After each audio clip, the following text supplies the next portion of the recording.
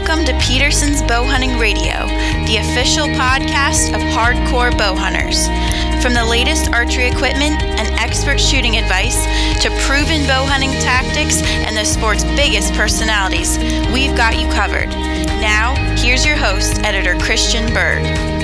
All right, welcome back to Peterson's Bow Hunting Radio. We are the voice of bow hunting, and today we are the voice of antelope hunting, and not just any antelope hunting, but DIY antelope hunting. And I have a great guest, my hunting partner for Montana antelope this year, and good friend, Mr. Tim Kent from Phoenix Branding. Tim, welcome to Peterson's Bow Hunting Radio. Hey, Christian. Thanks for having me on. I really appreciate it. Oh, man, I knew as soon as we had the experiences we had out in Montana here a couple weeks back that we were definitely going to have to get on and do a show because, man, it was just a great time. And I really think people are going to hopefully learn a few things and just enjoy hearing about all the possibility that's out there for bow hunters who want to pursue pronghorns out west. Yeah, definitely. I think, for a lot of people, if they don't have that on their radar, they're certainly missing out because it doesn't necessarily conflict with other pursuits that people want to get involved with, whether it's elk or whitetails or mule deer or whatever. And, as we've discussed a little bit, I got myself in a little bit of trouble because, taking on a hunt in August wasn't the best plan on the home front as far as Mama was concerned, but we fortunately made the best of it. So she wasn't too upset. Had I come home empty-handed, it may have been a different outcome. Yeah, but we didn't, and I sweet talked her as good as I could for you. And you did well. Yeah, I try. So for those of you who are listening, hopefully if you have never done an antelope hunt and it's something that you've considered, today's show is going to help you to be able to accomplish that, and also hopefully inspire you to try it. And, just before we kind of dive into it all, Tim, by way of introduction, I think most folks know, that I'm in Pennsylvania. Certainly I mention it all the time if you listen to the show. Tim lives in upstate New York. So we're talking about two East Coast guys heading out to Montana, and this was something that kind of had its genesis back at the ATA show in January. So we were kind of planning this for 9 months, and you and I had both been out west before, and we've hunted antelope. I'd hunted antelope with outfitters a couple times, and I had done a DIY hunt last year in South Dakota. So I've done it both ways, and I think you probably have too, Tim. But want to tell me a little bit about your background in pursuing pronghorns? I've actually never done an outfitted hunt for pronghorns, so everything I've ever done has been DIY. And there's been a couple of instances where I've been fortunate in that I have friends that live in places that have pronghorn, or I've worked with other people that were local that I've been friends with, and they were generous enough to point me in the right direction. But the challenge always lies. Nobody's going to give away their honey hole, whether it's for spot and stock or hunting over water. There's a few people out there, but generally it's pretty tough. So we're having to go and do all of that on our own from, nearly 2,000 miles away. So, and that was the perfect example on this particular trip in that we didn't have anybody pointing us in a specific direction saying, oh, hey, I'd check out these particular roads and, in advance. Now, the guy that we stayed with once we got there had some input, but we had already sort of established what our hunt plan was before that. And then we showed up a few days early to invest some time just going and getting behind glass and driving around and viewing antelope, and that was certainly to our benefit. But we had never stepped foot in the area before. It was pretty cool. Yeah, I think the biggest thing for people to know just right off the bat is, like last year, I was not successful on my DIY hunt in South Dakota, but I still saw a ton of antelope every day. And, we saw a ton of antelope every day on this hunt. And part of that, I guess, is not surprising because antelope live out in the wide open, so they're not hard to see or find once you identify an area where they're at. But more specifically, what I mean, Tim, is both last year and this year, almost all the hunting that I did was on public land, and there was no shortage of antelope. So, it's pretty hard in 2019 to think that you're just going to drive out west and get into like a really primo elk hunting area without an outfitter or a limited draw tag that takes you years and years to get. Same kind of thing, not quite as much so, but certainly when it comes to high-end quality hunting, same thing's going to be for mule deer. You're not going to just get into really great mule deer hunting, again, without the assistance of an outfitter or a tag that you've got to accumulate some points to get your hands on. But antelope's not like that. Antelope is the one species of the West, at least in terms of big game, where you can still drive out there and on a very reasonable budget get yourself into the heart of the action in relatively short order and have a realistic opportunity at getting a neat animal that is a great, unique trophy and some really good table fare too, Tim. Oh, yeah, absolutely. I think you hit the nail on the head when you mentioned that you just have so many visual experiences with them because they're out in the wide open. The challenge becomes, okay, what does the plan of attack look like? Because as we had discussed previously, from what I can tell, they really utilize terrain in a way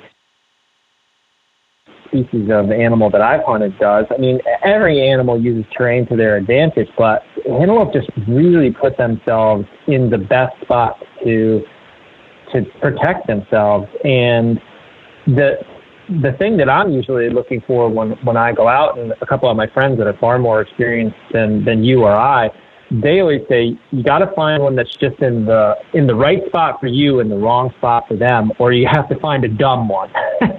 And so, or if you're a little later in the year, one that is in the right mood to decoy. We were kind of on the edge of that. We did have one decoy in, but it was one of those situations where we had a lot of attempts where things didn't go right, and it can certainly become frustrating. But you just gotta keep trying and keep solving the riddle and putting yourself in the best position for success. But it's a challenge. They're fun, but they are frustrating at the same time. Yeah, but part of that, both what I experienced last year and this year, it doesn't always have to be so frustrating. We dealt with some difficult conditions. So, let's get into some of that. Before we talk about, sort of timing and tactics and things like that, I want to just throw out, I had mentioned a couple minutes ago about how available these things are, and there's a bunch of states where you can do this. Like I had mentioned, I hunted South Dakota last year. North Dakota has antelope. We hunted Montana this year, Colorado, Arizona, Nevada. I don't know what else I'm missing. I don't know if there's any antelope. So Wyoming, of course. Wyoming is probably Montana. Did you touch on Montana? Yeah, I mentioned Montana. I don't know if there are any goats. Idaho, do they have a few goats? They might, but yep. Point being, there are a lot of states throughout the West that offer pronghorn hunting, and not only are the tags a lot easier to get than your deer and elk tags, but they're relatively inexpensive. I don't remember exactly what it was, but I'm remembering like our licenses for this year were about $220. And I mean, that's cheaper than a resident deer license in some states. What I mean? It's nothing. $220 when I know I'm going back to Montana here in September for an elk hunt, and that tag was like over $1,100. So you're talking about peanuts in the grand scheme of things. I think all said and told, it was less than $300 for everything that Montana requires: tag and license and habitat stamp and everything else. It was in my opinion, it's a very reasonable tag. Because again, by contrast to an elk tag, I mean, I know my elk tag for this year was over $600. Whitetail tags in a lot of states. I mean, especially if you're looking at, places like Illinois or Iowa, where you're talking about, tags that are in excess of $4 or $5, in some instances $600 to shoot a whitetail. So, it's also very reasonably cost, without a doubt. Yeah, interestingly enough, everyone complains about Illinois and Iowa, and they are expensive. But Montana, where we were, has actually, I think, the most expensive non-resident deer tag in the country. It's over $600. So you can hunt pronghorns in Montana for a third of the license cost of hunting a deer, which I can hunt whitetails right behind my house here in Pennsylvania. I don't have to go to Montana for that.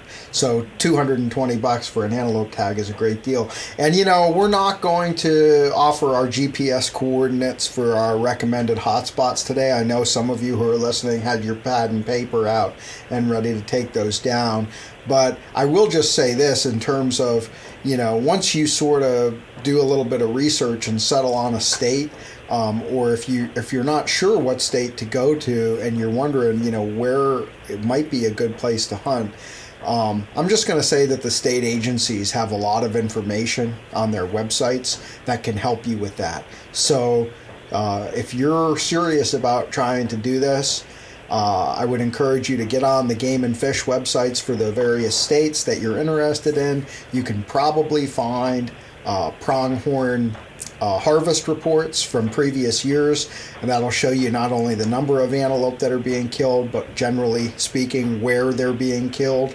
Most of these states also have hunting atlases where you can identify public land as well as private land that's enrolled in public access programs. I know for Tim and I, like in Montana this year, we hunted a lot of BLM land, we hunted a lot of state land, and we also made use of Montana's block management program, which is private land that's enrolled in public access, and we hunted on a couple of different block management areas, and we actually saw quite a few antelope there. So not only is it easy to get tags and find animals, but there's actually plenty of land. I mean, we didn't really, if you think about it, Tim, in the area where we were, we did a lot of driving and we looked at a lot of different pieces of ground, but in the grand scheme of how much public land is out there, we didn't barely scratch the surface of what you could explore if you had the time. Absolutely. Yeah, and further to your point, two things that I think are really important for people to take into consideration is, and this is true for any species really, a lot of those states have really excellent hunt planners, and those hunt planners have just a glut of information that you can utilize to your advantage to help start narrowing down on what you're looking for, particularly in that state, and then you can start drilling down on what the best information is. I mean, I think that's a vastly overlooked tool, all too often. And then, more to your point is the access to public land and block management. What's cool about some of those block management properties, a couple of them that we utilize, they were just sign in for the day, and then a couple of them were you could sign in and then you had a finite amount of time. You could sign in and have access to it for 2 days or 3 days or whatever. And there were different systems in which you could quote unquote sign in. Some of them you actually had to call into the state BMA number and get permission, and then they gave you information to go and sign in and where. Some of them you have to actually go to the actual ranch headquarters and speak with the landowner themselves. And then some of them, again, are just these basic sign-in boxes, and that'll account for a large variety of area. But on some of those ones where you actually have to call in, there's a finite amount of people that they'll allow on that particular block. So, as an example, the one piece that we hunted, there was only 3 groups allowed with a maximum of 10 people, and we never even saw anybody utilizing that particular parcel other than one other group. And it was covered up with antelope. So the opportunities by comparison to the east in hunting public land, and trust me, I love hunting public land, and I'm grateful for it and to have the resource. But as Christian said, hunting these large tracts of public ground. I mean, there was one piece of block management that was over 5,000 acres owned by one landowner, and that was intermixed in BLM and state ground and some other private parcels as well. But that 5,000 acres, by comparison to what I have here in New York State or what Christian has in Pennsylvania, is enormous. And again, it's part of a larger patchwork of ground that could potentially equal, tens of thousands of acres. So back to the opportunities. I mean, the opportunities at Access are vast, and it's just really fortunate that we have the ability to utilize, in some cases, other people's land that are saying, yeah, sure, come, you can use our land, just make sure you sign in and whatever else. And it's just great. It's just great. And I'm sure you would agree. There's not an overwhelming amount of people either, because they're just dispersed over across a much larger landscape. Yeah, not at all. I mean, the hunting pressure out there, if you live anywhere, in the eastern half of the country, the hunting pressure that we saw out in Montana is really nothing compared to what we saw here, what you'd see here at home. Now, a thing about having that much land to hunt is that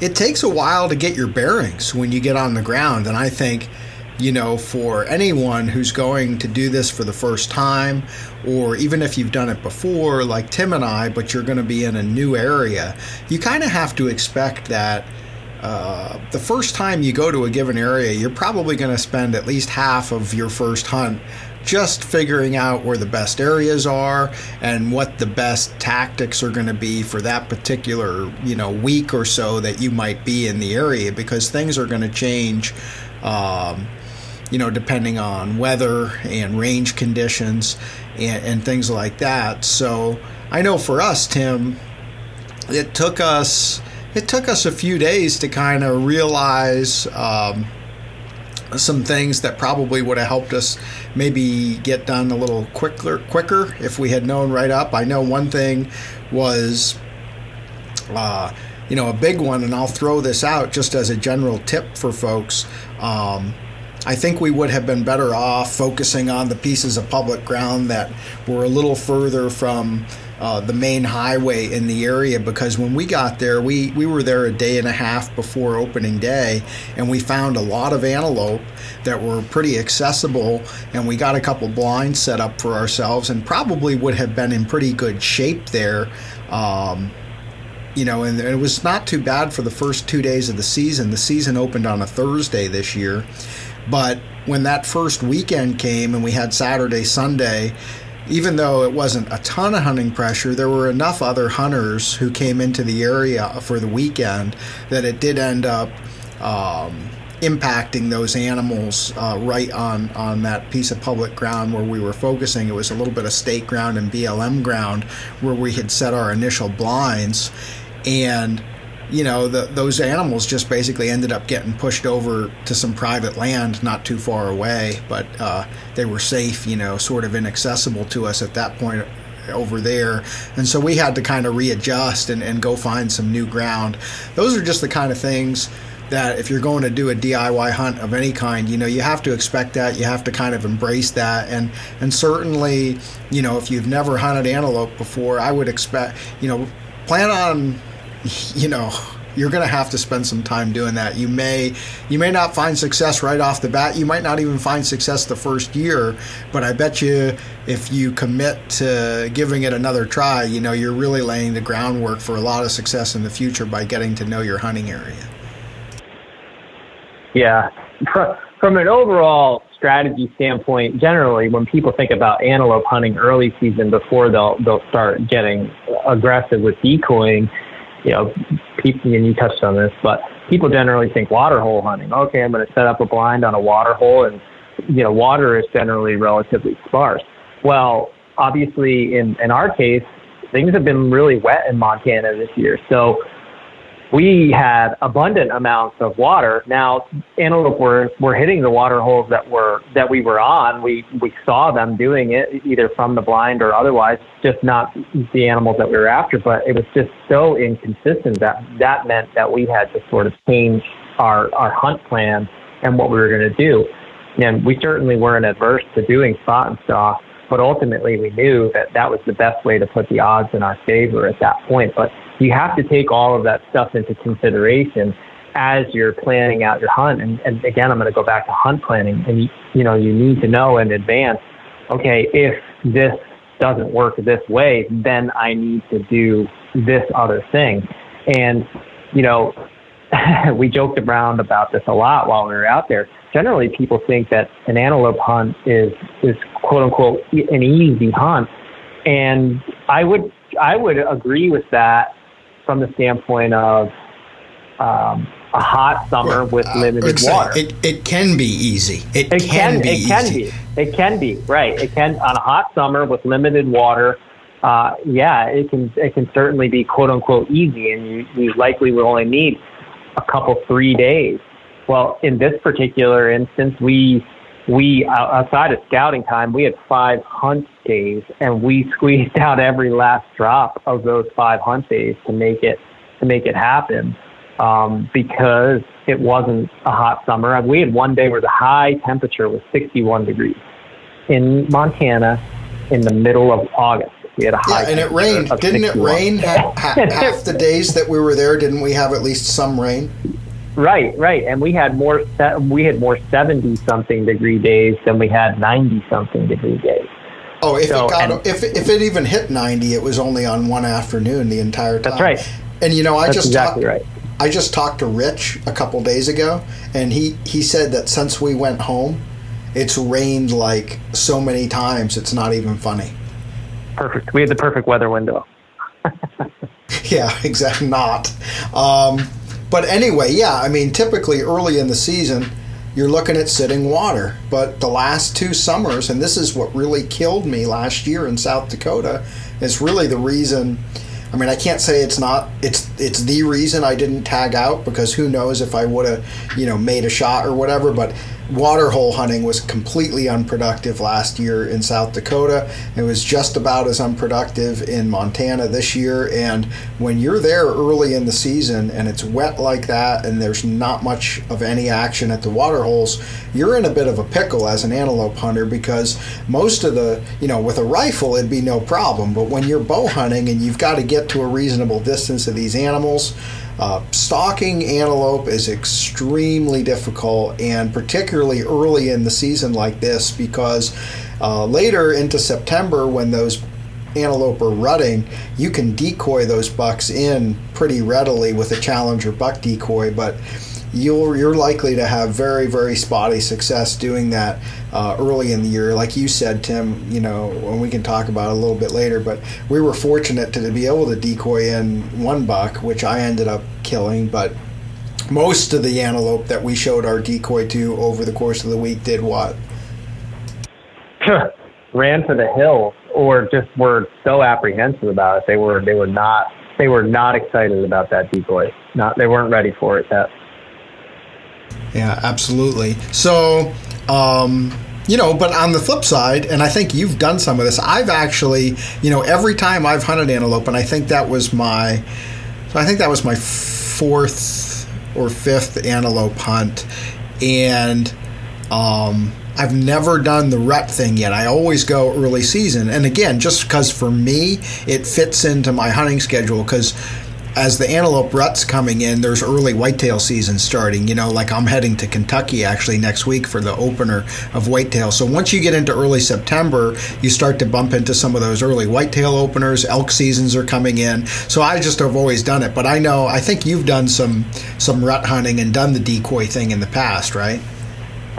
I caught just the early stages of the rut. I did another Montana hunt, a while ago. And that was just seemingly the beginning stages of the rut. That was over Labor Day weekend, so it would have been this weekend and a few days afterward. And we definitely had some rutting action where the bucks were out scraping, they were bumping does around, they were, the bucks were chasing other bucks off, and they were responding to decoys a little bit. They weren't hot and heavy yet. It seems to me, and the folks that I talk to, they say a little bit more towards the middle of September is when it gets really good. Kind of like the whitetail rut is sort of the middle of November a lot of the time. So, and then I did another hunt a few years ago where it was just a touch later in August, and they were responding a little bit to the decoys. Super aggressive manner, but again, more in a curiosity sense, where they were like, oh, wow, that antelope wasn't there before. I guess maybe I'll go and check them out. And then they would come, right on the fringes of being in range, in the upper 80, 90, 100 yards, and then kind of get hung up. And so they were responding to, but not coming in and trying to run you over like I've heard other guys talk about. I have to experience that one day, because it sounds like it's really cool when they're really aggressive. Yeah, you can imagine it'd be like a big gobbler, come running into your decoy set in the spring, and it just gets your heart pounding. I do want to give a shout out to Montana Decoy, and I would say, I was like, we really should talk about gear and equipment and what you need to do an antelope hunt.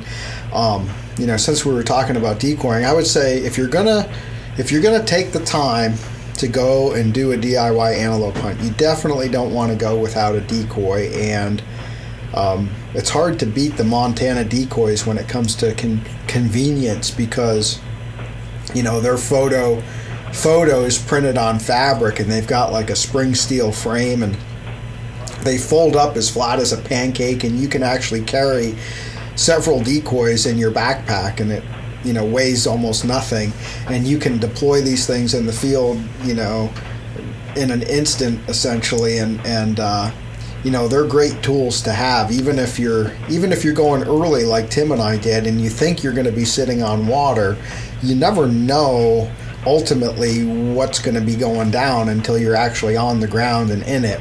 And that decoy, it really kind of ended up being the linchpin for one of the two antelope, that we got, and that was just a really cool encounter where, we popped that decoy up, and that buck, came from about, I don't know what, 250 yards away to 50, basically 53, and I was able to put a good shot on that buck. And just really, really neat watching that thing slowly kind of come in while I was kneeling behind that Montana decoy watching it, and thinking to myself, man, this is pretty cool. Like, after 4 days of trying to crawl up on those things and realizing how impossible it was, I was definitely digging the fact that a decoy was making that antelope do the work for me. You know what I mean?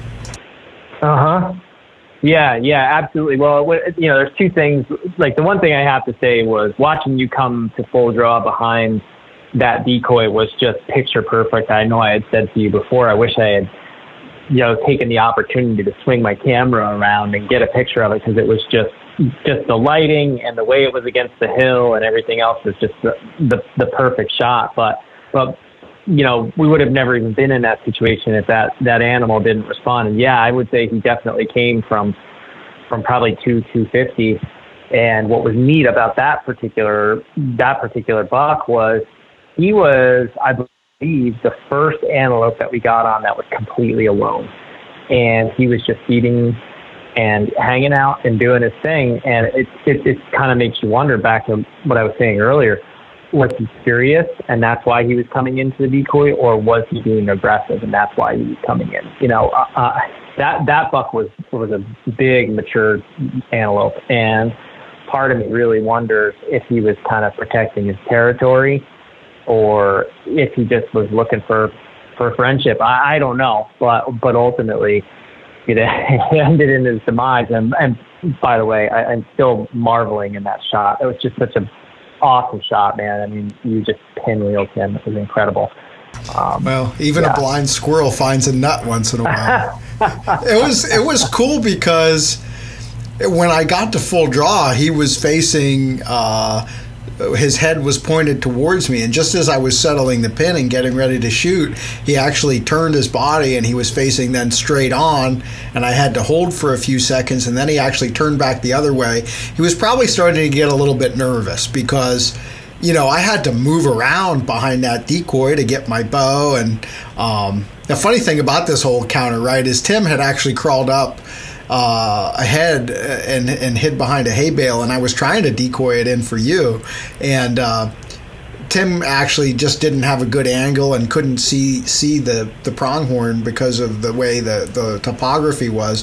And then I had to think about getting a shot. So I was actually doing all kinds of stuff behind that decoy. I had to grab my bow off the ground and knock an arrow, and then I had to pop up over the back of that thing and take a range. And it was a bit of a three-ring circus, and the fact that antelope stood there the whole time just staring at that decoy really speaks highly to how effective they can be. But I definitely think what you said is so true, Tim. Finding an antelope that's all by itself, or maybe just a small group of 2 or 3 animals, so much easier than it is with a big group to get on when it comes to stalking, because too many eyes in those big groups, and it only takes one animal to get nervous to make them all nervous.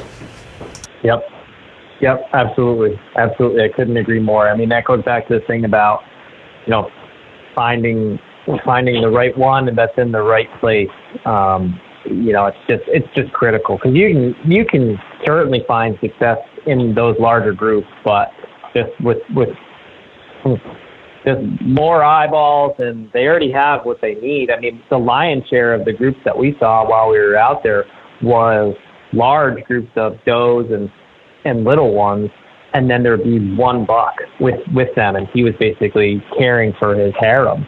And there were a couple of small, well, actually we did get into one bachelor group of bucks that was enormous. I think it was 13 or something like that. Yeah, antelope of all big, sorts of sizes. Big group of bucks all together. Yeah. But you know, those individuals are definitely far and away more prone to getting themselves into trouble, and you know, going back and doing it again. That's definitely a thing that I would bear in mind on my next hunt.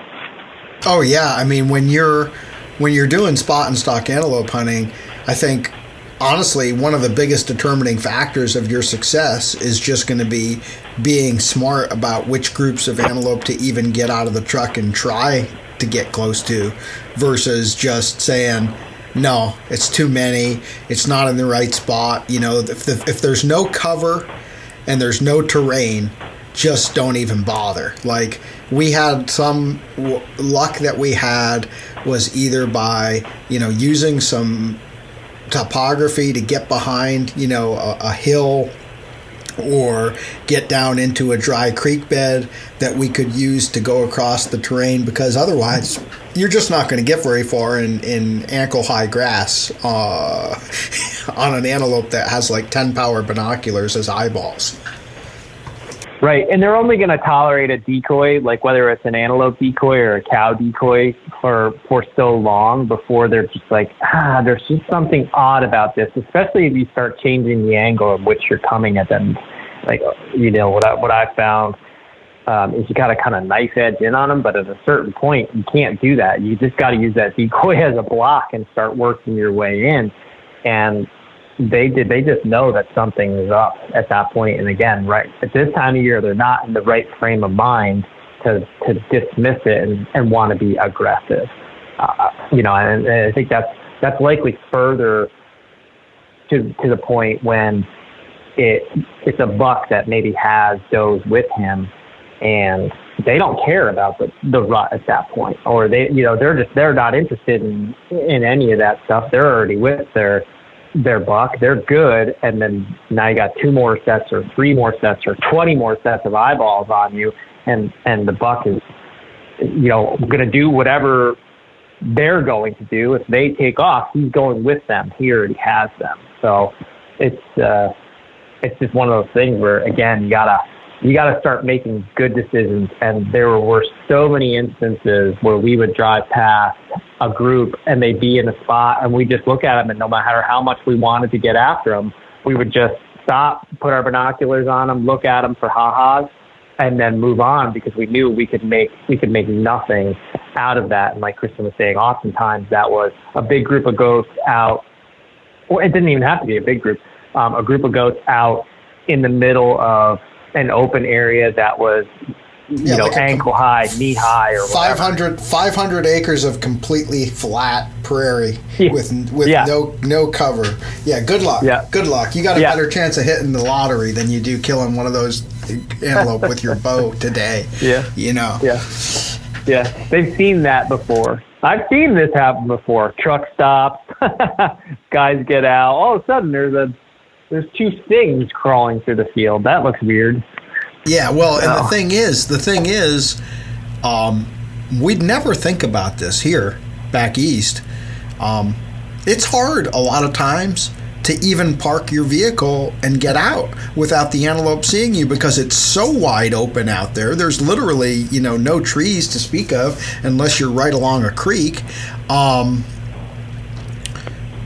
those antelope see so well, like, isn't it amazing that you literally slow the truck down and pull over on the side of the road, and from, like, I'm not exaggerating, from a mile or a mile and a half away, these antelope will stop what they're doing and stare at the vehicle. Yes. It was mind-bending to see that happen on so many instances, because you're thinking, I'm so far away, you're not going to impact. And you do that to a whitetail, they don't care. They're not even going to pay attention. I mean, there's rare instances that you can see that far where we usually hunt whitetails, but you can't get away with that. It's just not possible. And they just you would again stop the truck and glass them, and they'd be peering at you. You wouldn't even get out of the truck. And they were just locked on. They knew something was going on. It was quite interesting. I mean, there were many, many, many times where the beginning stages of trying to form a plan, the first step in that was just figuring out where we could get out of their line, get the truck out of their line of sight, and that was, it's just critical. It's just critical, because then you pop out of the truck and you start working your way through. The one spot where Christian was saying that we used the drainage, in that particular instance, the biggest linchpin to all of that was where those particular antelope were laid up. They just had the advantage to see the truck entire length of this road section and this big piece of BLM, and there was just literally one little spot, and it was probably maybe 3, 4, maybe 5 at the most truck lengths long, where there was just a little piece of topography that blocked their view, and that's where we ultimately ended up having to park. But we drove back and forth trying to figure that out. I'm frankly surprised that those antelope didn't saw straight out of there to begin with, because we were doing weird stuff, but fortunately they didn't, and we were able to. Yeah, we actually, that of all the antelope that we sort of stalked on, that was a group that, a couple, those group, because they came back, I think we ended up doing 2 stalks on those antelope, and we got relatively close. Like you said, we might have gotten to, what did we probably get to, 120 maybe at one point? I would say, because that group was so big, they were between 120 and 150. And we may have had some a little bit closer than that, but it was difficult to tell because of the terrain. Yeah, that's the other downside. That's the other challenge of having some topography, some terrain features to help you get closer, is that everything looks really simple when you're a mile away planning the stalk. But once you're at 500 yards and you're down in a ditch and nothing looks exactly the same as it did from the truck, and you're trying to figure out, if you can, make it,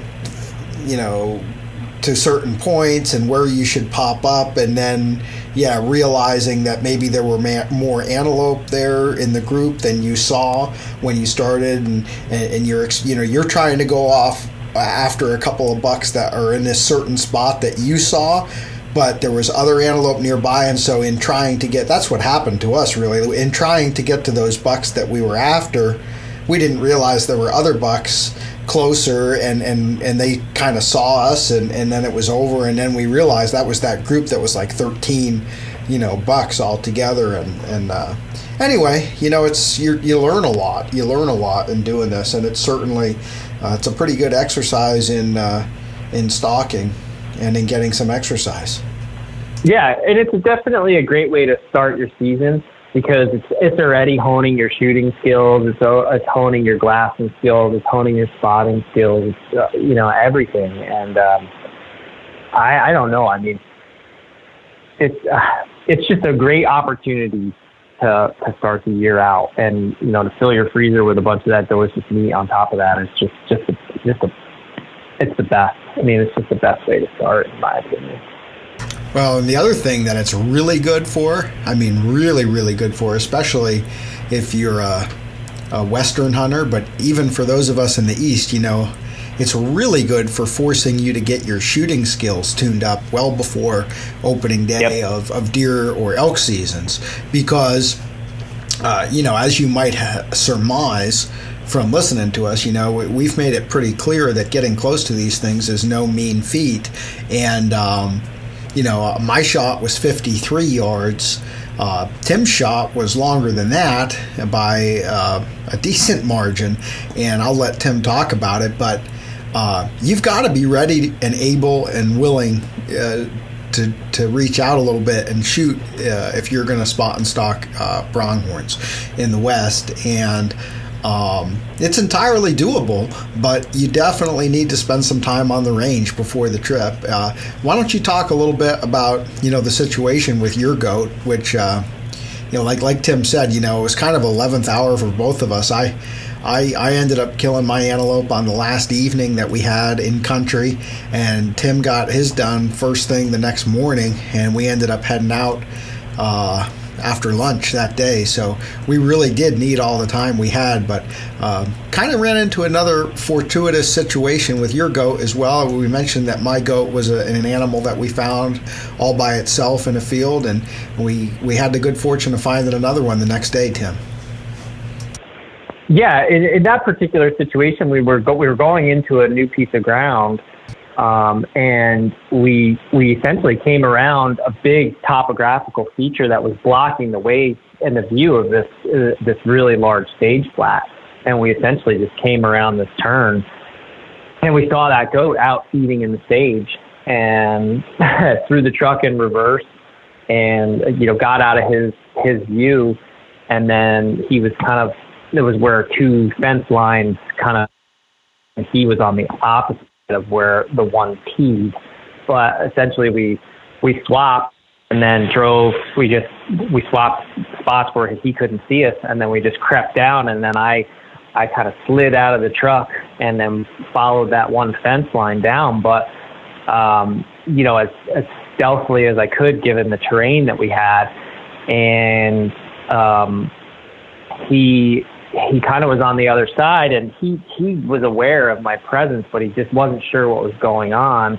And basically, if I would close the distance a little bit, he would move off that same distance essentially. So if I closed it from like initially he was 100 and something yards away, and then I would close it a little bit, and then he would move off a little bit. And then I would close it a little bit, and he'd move off a little bit. And if I moved 5 yards, he moved 5 yards. And I would just let him calm down. And I think we did that 3 or 4 times. And I actually came to full draw on him once before I loosed the arrow that I ended up shooting at him. And, I was just a little bit further than I wanted to shoot, and it was pretty breezy that morning, so there were other factors. But he finally just slipped up a little bit in that I moved, and he didn't move as much that time, and I felt comfortable with that shot. And I'm not going to kind of jump into what the exact yardage was, but it was longer than what my average shot was. I don't think. Why don't you want to say honestly, Tim? I don't think it's shameful by any means. Oh, I'm not shameful. I just don't want people to kind of jump on that ethical kind of bandwagon. I mean, it was nothing that plenty of other people have done before me. That's for sure. It was over 69 yards. I'm going to leave it at that. It was over 69 yards. And so, here's the thing, Tim. When you're out there for a week chasing these things, that doesn't seem very far anymore, does it? No. And that's the thing. I was shooting here at the house last night. I can only shoot about 40 yards just because of the way my yard lays out, my neighbors and everything else. And I was shooting at 40 yards at a 3D deer target. It wasn't even that big of a 3D deer target, probably about antelope body size. And it felt close, because I had just been out there for so long, getting as close as we could. But we had been practicing at longer range while we were out there, and obviously before. But yeah, I mean, it just gets to the point where you just look at it differently. You're kind of looking at it through a different set of eyes, and it's not as big of a deal.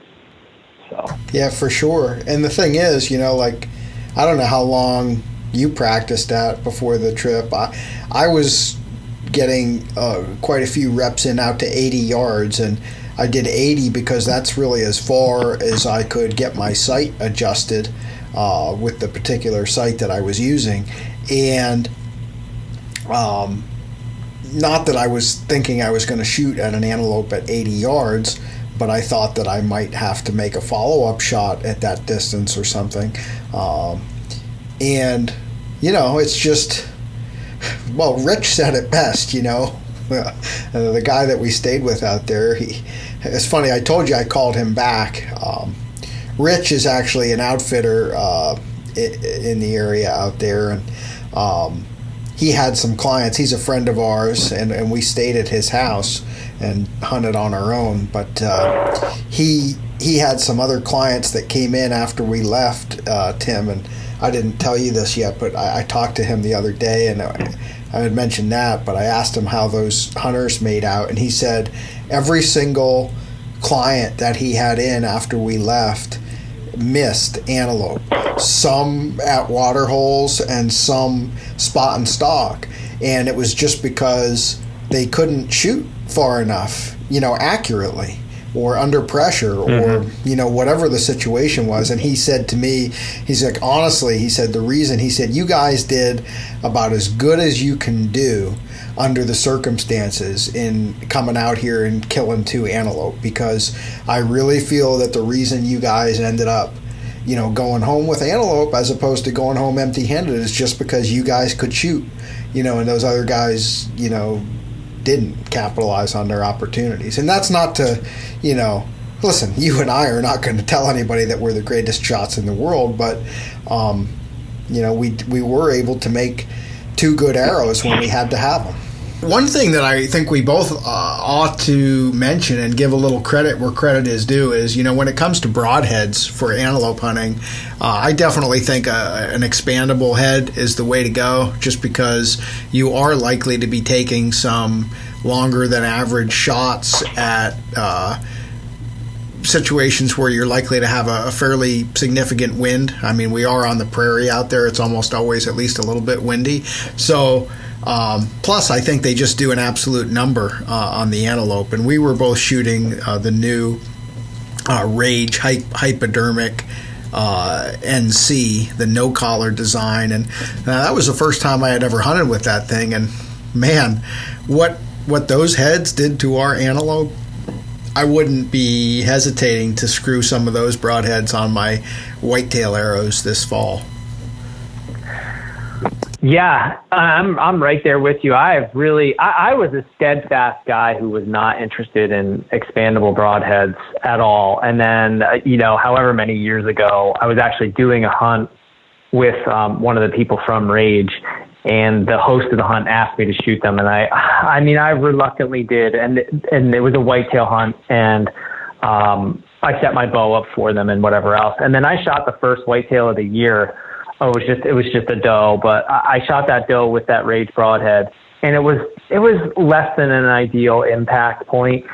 And I ended up recovering that deer, but the blood trail was absolutely amazing. And then, kind of coming forward from that time, that really sort of changed my viewpoint on that, because there's definitely been, a few animals during that time that just, I don't want to say I made marginal hits on, but they were not exactly where I would have ideally wanted them to be. That's bow hunting. It happens.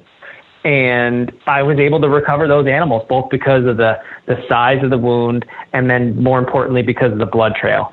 And, I just kind of really, really have been impressed over the years. I used to not shoot them on elk and those type of things. And I've where legal, I have gone to utilizing an expandable broadhead in every capacity that I can, because I've just experienced so much success. And a lot of guys will argue, oh, well, it's going to fail you at some point. I saw a debate on Facebook the other day about that. And I'm not even going to go into how many animals I've shot with an expandable broadhead at this point, specifically a Rage. And it's just unbelievable effective, again, and all of the animals I've shot have been with different iterations of the Rage. And I'm a fan. I really, really am. Yeah, I mean, the thing is, I just wrote a piece, actually, that's going to be in our November issue based off of my experience on that antelope hunt with the Rage.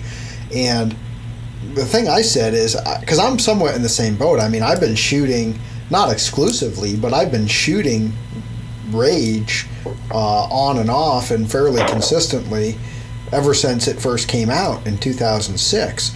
And the thing about the hypodermic NC is, to me, it's sort of the completion of a continual evolution in blade retention. Because if they're, if you think back to the original Rage with that rubber O-ring that held the blades in place, that thing, that was a great broadhead from the moment it was conceived. The one consistent complaint that Rage would get back in those early days was, if you have a premature blade deployment, it's not going to go well, right? That arrow is going to plane off course. And there was definitely a situation, with those O-rings where every O-ring didn't provide the same consistent amount of pressure. And so there was a potential, maybe not common, but it could happen often enough that it was concerning. And so eventually they came out with the shock collars, and that was a huge improvement. And then after that, they came out with that new version of the shock collar that was keyed to match with the ferrule so that people couldn't put them on wrong accidentally with the Trypan. And now they've got the no collar, and it's like, if there was one area of concern about that design, they've addressed it from the original to a significant improvement, and then another significant improvement, and now eliminating the collar altogether with this new design. To me, it's pretty elegant in its simplicity, and it takes away, a lot of what may have been a concern at one time is now, to me, like, boy, have they really nailed it with this.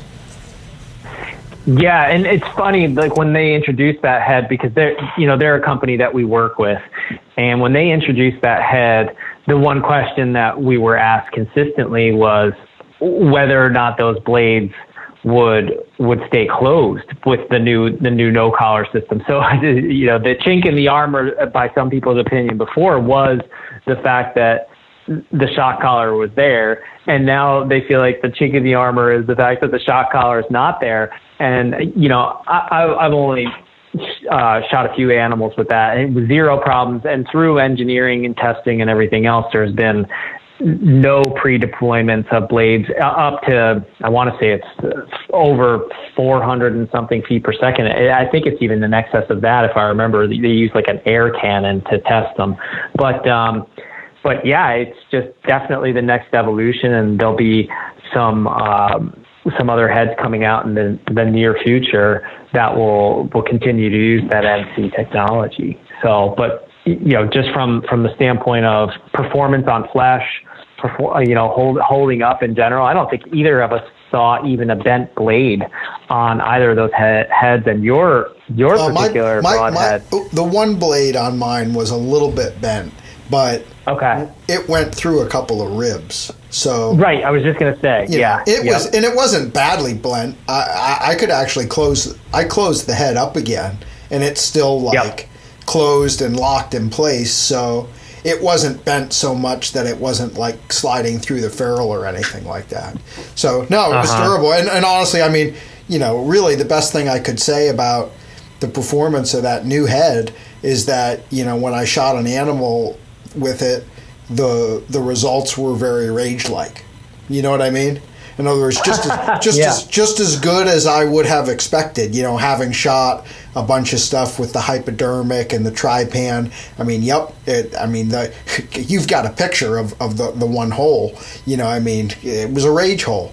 And, yours, oh my goodness gracious, you just zipped yours right open. I mean, you practically cut your animal in half with your shot. So, yeah, it was awesome. To the extent that you want to make a quick kill, it's very effective.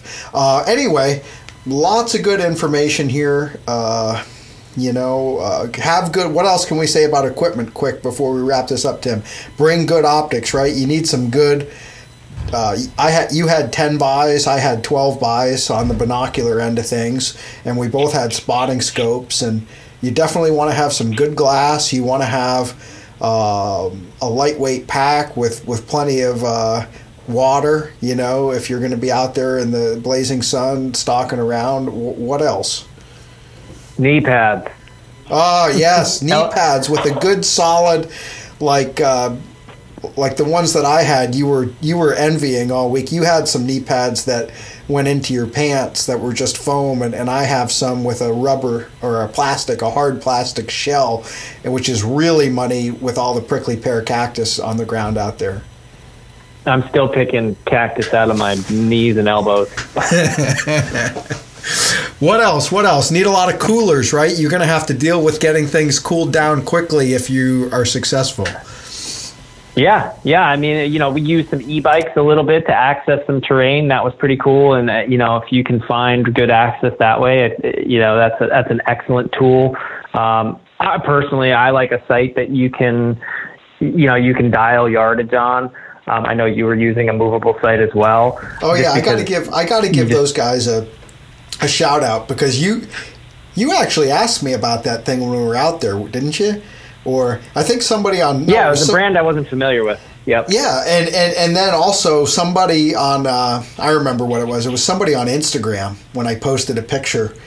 They were like, what is that? What is that glorious new site that I see on your bow or whatever? And it's called the Carbon Fixation, and it's from a company called Buck Rub Gear, and it's a 2-pin sight. So it's got a fixed pin that you can set at 20 or 30 or whatever you want, and then it's got a slider that you adjust for pinpoint aiming at the longer ranges. And so yeah, I agree with you. I liked having when I ranged that animal at 53 yards, I really liked the fact that I could reach down and move my pin right for 53 and then just hold it exactly where I wanted the arrow to go.